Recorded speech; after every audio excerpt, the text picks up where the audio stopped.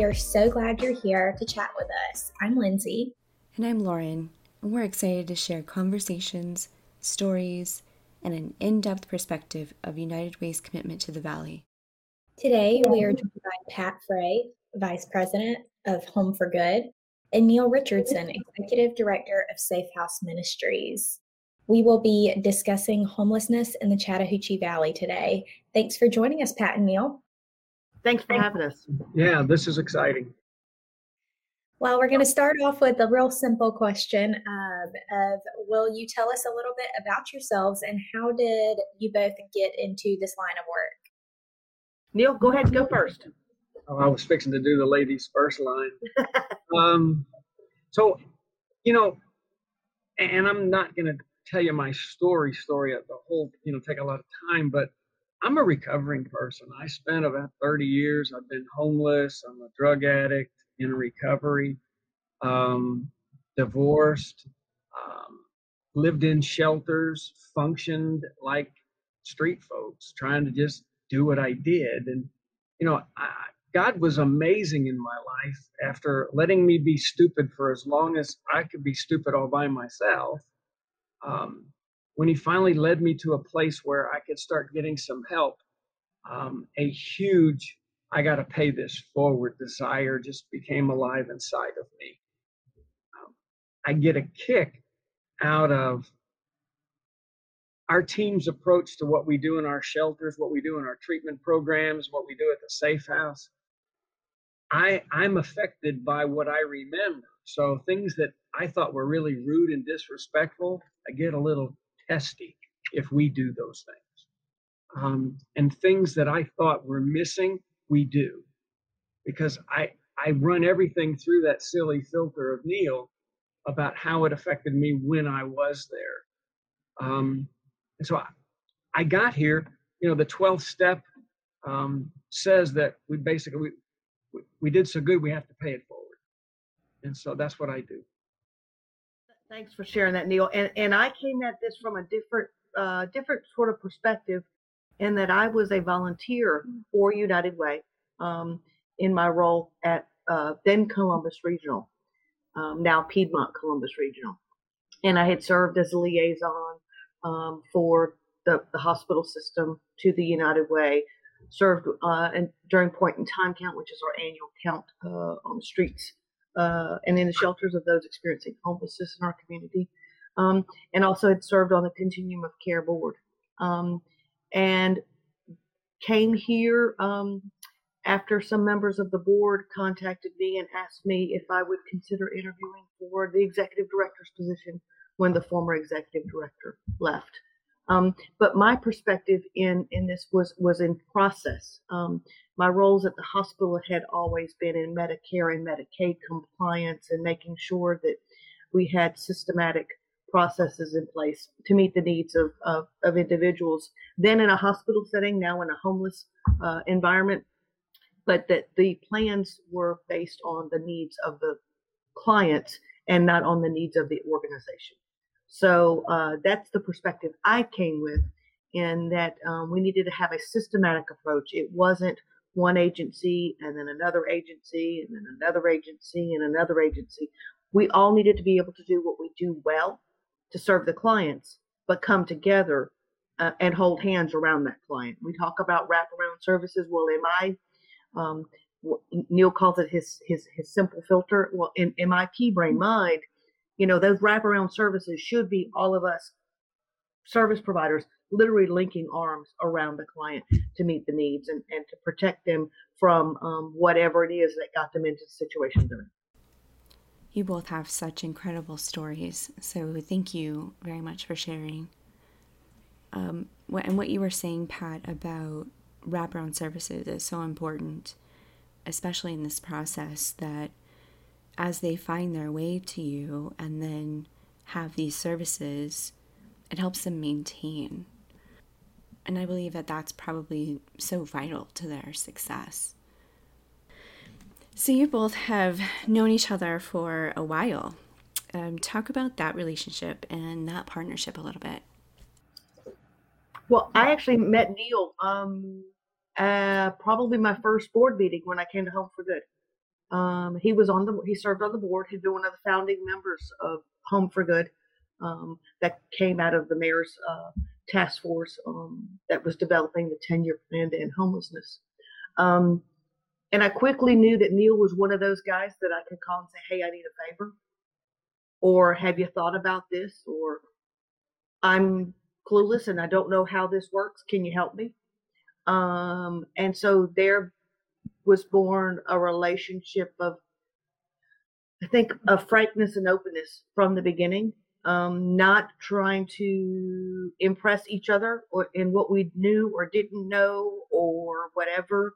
It was, here's where we are, here's where we would like our community to be, and what part can we individually and organizationally play, but how can we bring other organizations along in that journey? You know, my favorite part of the early on and then the continued relationship with Pat is that I think it's fair to say that neither of us really cares about who gets the credit. We want to know that the outcomes are happening for our clients.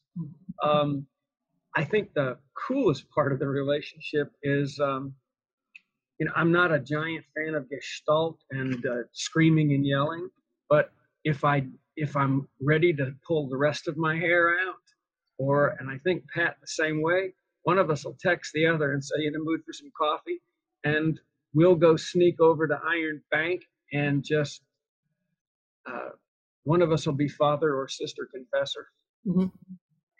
And so, we get a chance we can vent with each other about the challenges that come up, and then we can help. We're good brainstormers. I think we really can. We'll throw out ideas, and sometimes she'll roll her eyes at them.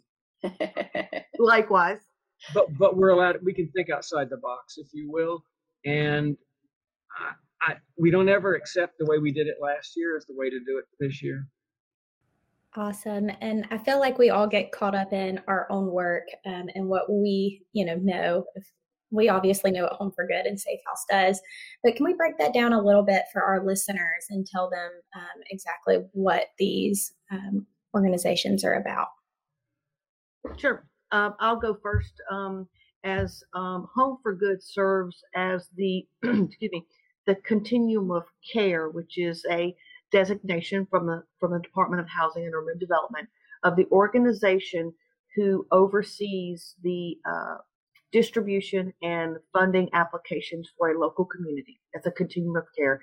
We also operate our database system and what we call our coordinated entry system. So truly, if someone is seeking housing and housing related services and is experiencing homelessness, coordinated entry is their access point. We access that through our 211 information and referral service. And then we take that information, we do a further assessment and make referrals to housing providers across the community. Again, based on the needs of the client, whether it's a single adult household, whether it's a household with minor children, whether it's female, male, whether the person has some other issues that need to be addressed in addition to their housing needs, and all of those things. So Home for Good, that's what we do. We also operate a small emergency shelter for those experiencing homelessness as a result of COVID-19 with our relationship with Department of Community Affairs and our CARES funding. We also do a rapid rehousing program in that same vein. We also oversee a voucher program by the Housing Authority in Columbus and the Housing Authority in Phoenix City. Safe House is hugely important to Home for Good because there's not a day that goes by that we don't do a referral or have a conversation with Safe House Ministries because of the many services that Neil's going to talk about that they provide that are absolutely essential to the overall success of those experiencing homelessness in our community. And so when Home for Good, in a sense, becomes the umbrella, Safe House is one of the people that are under that umbrella. We try not to duplicate anything somebody else is doing. We try to learn how to refer to them. There's no sense in wasting the money or the time. And so over the years, we started off really, I'm the chaplain in the jail.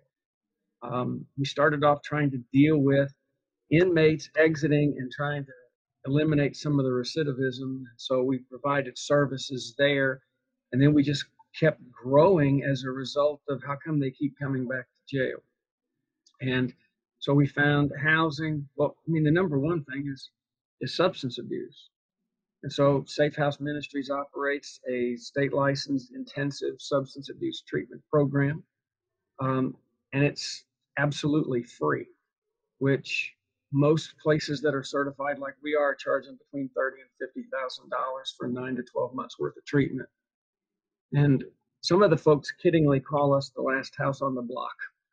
And that's both because of who can come there and who knows how to find that last house on the block. So 85% of the people that go back to incarceration is typically because of substance abuse issues. So we deal with that directly. The next one is housing, and the third is employment. So we do GED in the jail.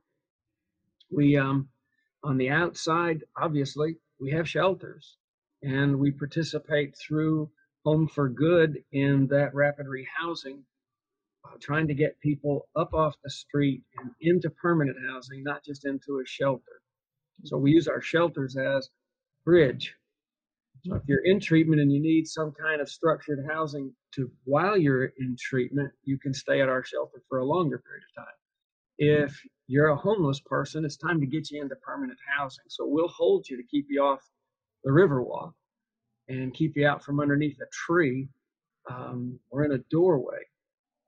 And then things like we try to provide a safe, welcoming space for anybody that's experiencing homelessness or at risk of homelessness.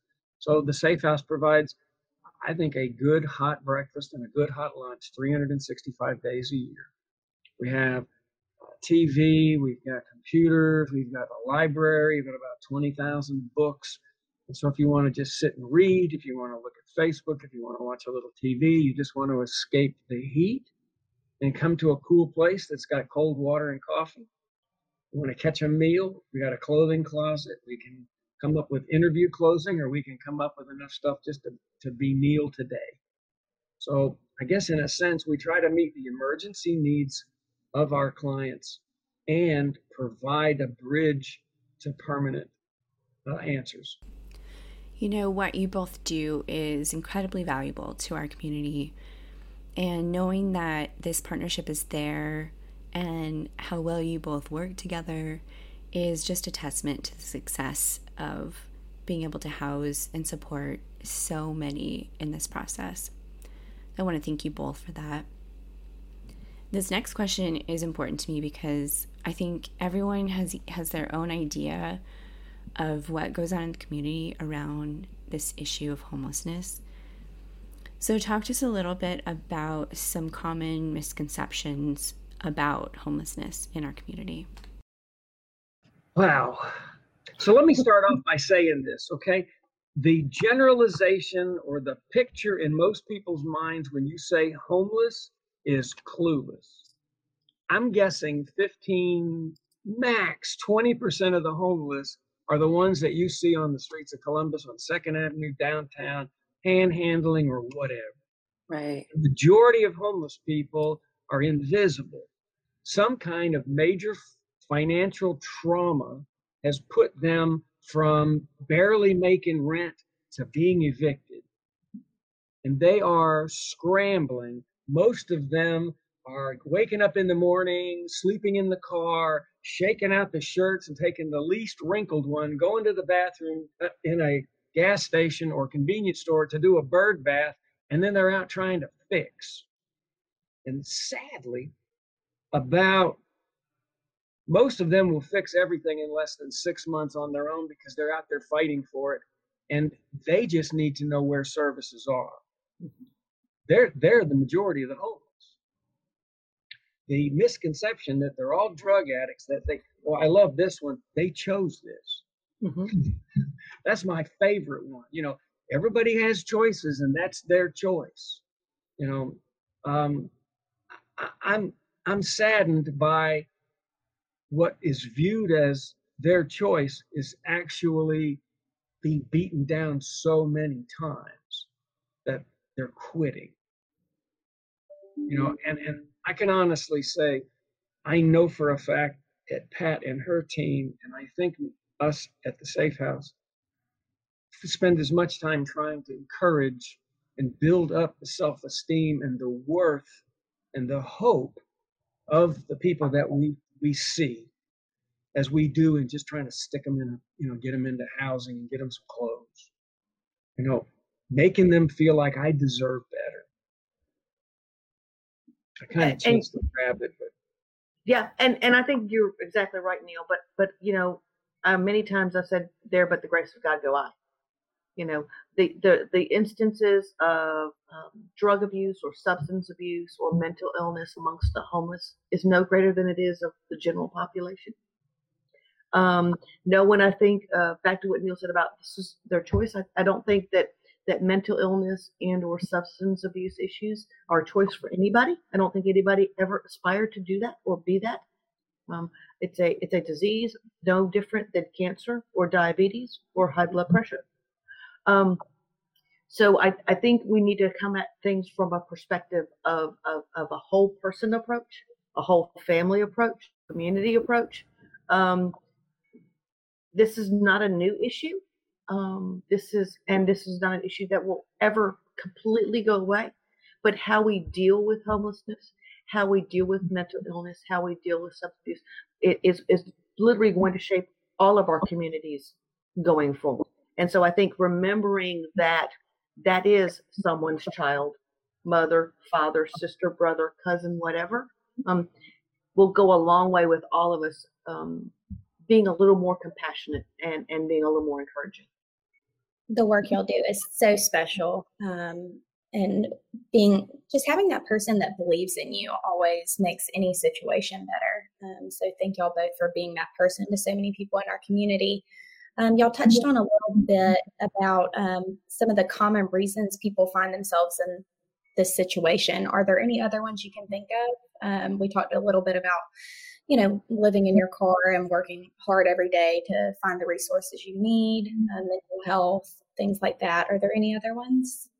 Well, if you think about it, I mean, we've just been through a huge crisis in our country and our world with COVID-19 and jobs being lost or hours being cut or businesses being closed or those kinds of things. That has played a huge part in our community over the past year. But also, I mean, statistically, all of us are about 1 or 2 paychecks away from financial ruin. We are one bad health diagnosis or one car accident away from financial ruin. So this is unfortunately, this goes back to something I had a conversation with a family member several years ago, and said, the problems we're having in our world are because families quit taking care of families. Well, sometimes a family's not able to be able to financially support that family member till they can get on their feet. Sometimes this is a generational cycle that has to be broken. So there are many factors, but I think we're on the right step to helping individuals and families to not only exit homelessness, but to permanently stay housed and hopefully can build that foundation that the rest of the generations to come can build on. Well said. Pat, I just want to reiterate the point you made because I think it's really, really important. You mentioned the instances of substance abuse or people living with mental health issues is not any more prevalent within those experiencing homelessness versus society at large. So can we say it was a lack of community support or family support or people feeling like they don't have access or feeling like they don't deserve those resources that then led them to be without a home? Yes, and also we have found just in fact last week we were dealing with a situation. It took an agency contacting the family to try and rebuild just a little sliver of trust for that family member to come back and be able to stay in that home until they could access permanent housing. Because many times when you're dealing with any of us, we all have family members who have burned that bridge one too many times. Right. And so it's not, there's no one answer. And it's just like all of our families. I bet every one of us has that person in the back of our head now that we know exactly who in our family that is, and it may be us so it's all of those things combined. Yeah. Okay, well, we have just one more question for y'all, and that would be, what can we do as a community to help support your work? You know what? I mean, I know the easy answer is to say that we both need financial support, but I think it's the people support. Mm-hmm. And the people support for me comes on two approaches. One is the attitudinal adjustments necessary to be made as a community to who we're treating, so that there's a level of respect and eye contact and humanity that happens between members of the community and the homeless community, if you will. And two, involvement. Mm-hmm.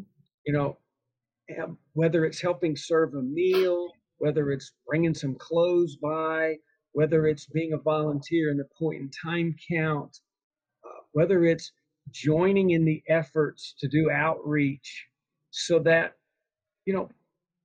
we've talked about building hope, we've talked about self-esteem building and stuff like that. I think it comes from people, the relationships that you can have as a client. I know that there were people when I was homeless who had an impact on me, and people who had a bad impact on me that, quote unquote, were trying to help. It was the people who just wanted to let me know that they cared, that were there, that weren't the paid professionals, that had probably a greater impact on me than the quote unquote pros. Mm-hmm. Because they were just community folks that were doing it just to share a little love. And that felt good and empowered me. Mm-hmm. I have to echo what Neil said, and I just my favorite quote comes to mind: "Be the change you want to see in the world." It's not us and them; it's all of us. Well, and too many people may not have the family support like we were talking about. Our community could be that family. You all are that family to support them.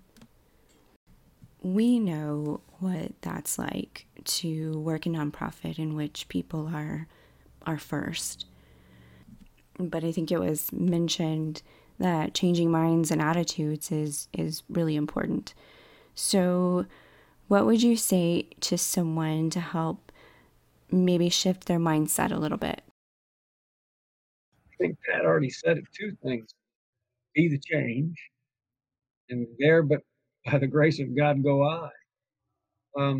Sometimes it's seeing, but the bottom line is, it's seeing people as people, not people as circumstances. Right. If you judge me by my circumstance, you missed me. Amen. Well said. I love that. I always say, everyone deserves to be loved. And thank you again for loving so many people in our community, and helping us understand how we can love them, and grow as a community and offer the services that they need. I'd like to ask one more question. It must feel really great that the work you all have done means that you're shifting more toward prevention rather than helping after an experience. Talk to me a little bit about how that feels. It feels really good to be able to take a moment to breathe and to plan, and to come up with even longer term solutions at the beginning of a process, rather than reacting just to plug the hole and then figuring out how we're going to do the next step tomorrow. So being able to do some of that is great. And truly, it's only because of the relationships that have been built over the past several years, that we are transitioning to the moment we interact with somebody, we're already planning to exit them from our programs successfully because we have started building that roadmap on how to get them there. And one thing that's a luxury, if you will, of being a ministry is that we get to deal with the spiritual element as well. And sharing victorious testimonies and the power of an almighty God in the lives of those people we serve and who have been served really goes a long way towards establishing hope. And I think hope's the light. Mm-hmm. I know that this doesn't have to last forever. Then I can believe that I can change. And then I can participate in that change. And I think that's the other. But I want to share with you, in the last 3 years, we have seen our clientele at the Safe House go from just about 100% homeless to under 60% homeless. So 38 to 45% of our clients month in or month out are housed. Wow. And they're seeking services to stay housed. And that's symptomatic of the victories that we've had under the Home for Good model. When we started working together and stopped being a bunch of silos trying to get out and see what we could do, we've actually changed the dynamic huge. So you come by the Safe House today, and near half of the people there are housed, trying to remain housed. That's incredible. No, and this is special. What's going on in Columbus, Georgia? And I have to piggyback off that because I remembered something I wanted to touch on earlier that Neil mentioned. Neil mentioned earlier that the Safe House started out as, hey, the folks that are exiting the jail, how do we keep them from coming back to the jail? How do we decrease the recidivism rate?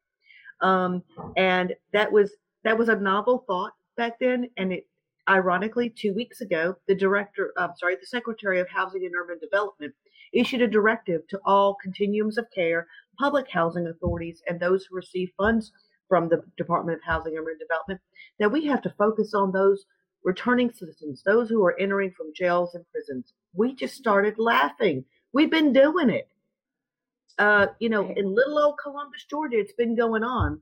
And just 2 days before that, members of the Mayor's Commission on Reentry received a proclamation from Mayor Skip Henderson recognizing June 2021 as Reentry Awareness Month. Again, little old Columbus, Georgia was ahead of the game and saw the need to build programs, develop agencies and organizations to meet the needs of our community, even when no one else was talking about it. So you want to talk about out-of-the-box thinking? That was out-of-the-box thinking that I can only imagine the people who laughed and pointed and said all kinds of things at the time. But now it's the cool thing, So way to go. Awesome. Okay. Well, thank you, Pat and Neil, for taking the time to chat with us. This was fun. Thanks. Bye.